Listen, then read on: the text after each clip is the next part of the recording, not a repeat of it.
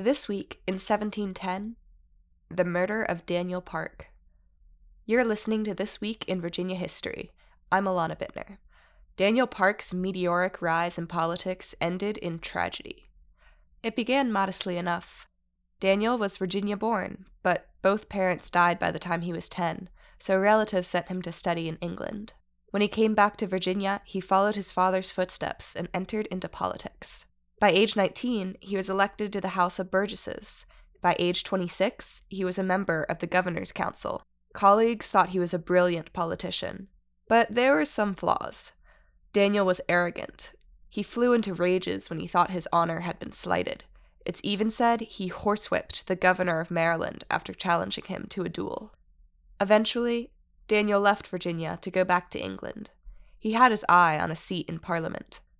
But instead, he found himself fighting for Queen Anne during the War of Spanish Succession.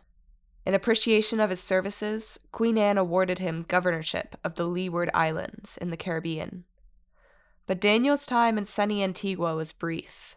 His difficult personality made him unpopular.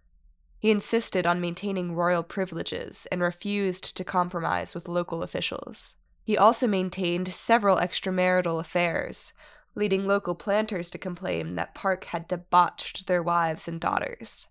Residents had enough. They tried assassinating Daniel twice. Both times failed. More drastic measures had to be taken. A rebellion broke out, and Daniel was dragged from the governor's mansion and murdered. It's said his body decayed in the street for a week.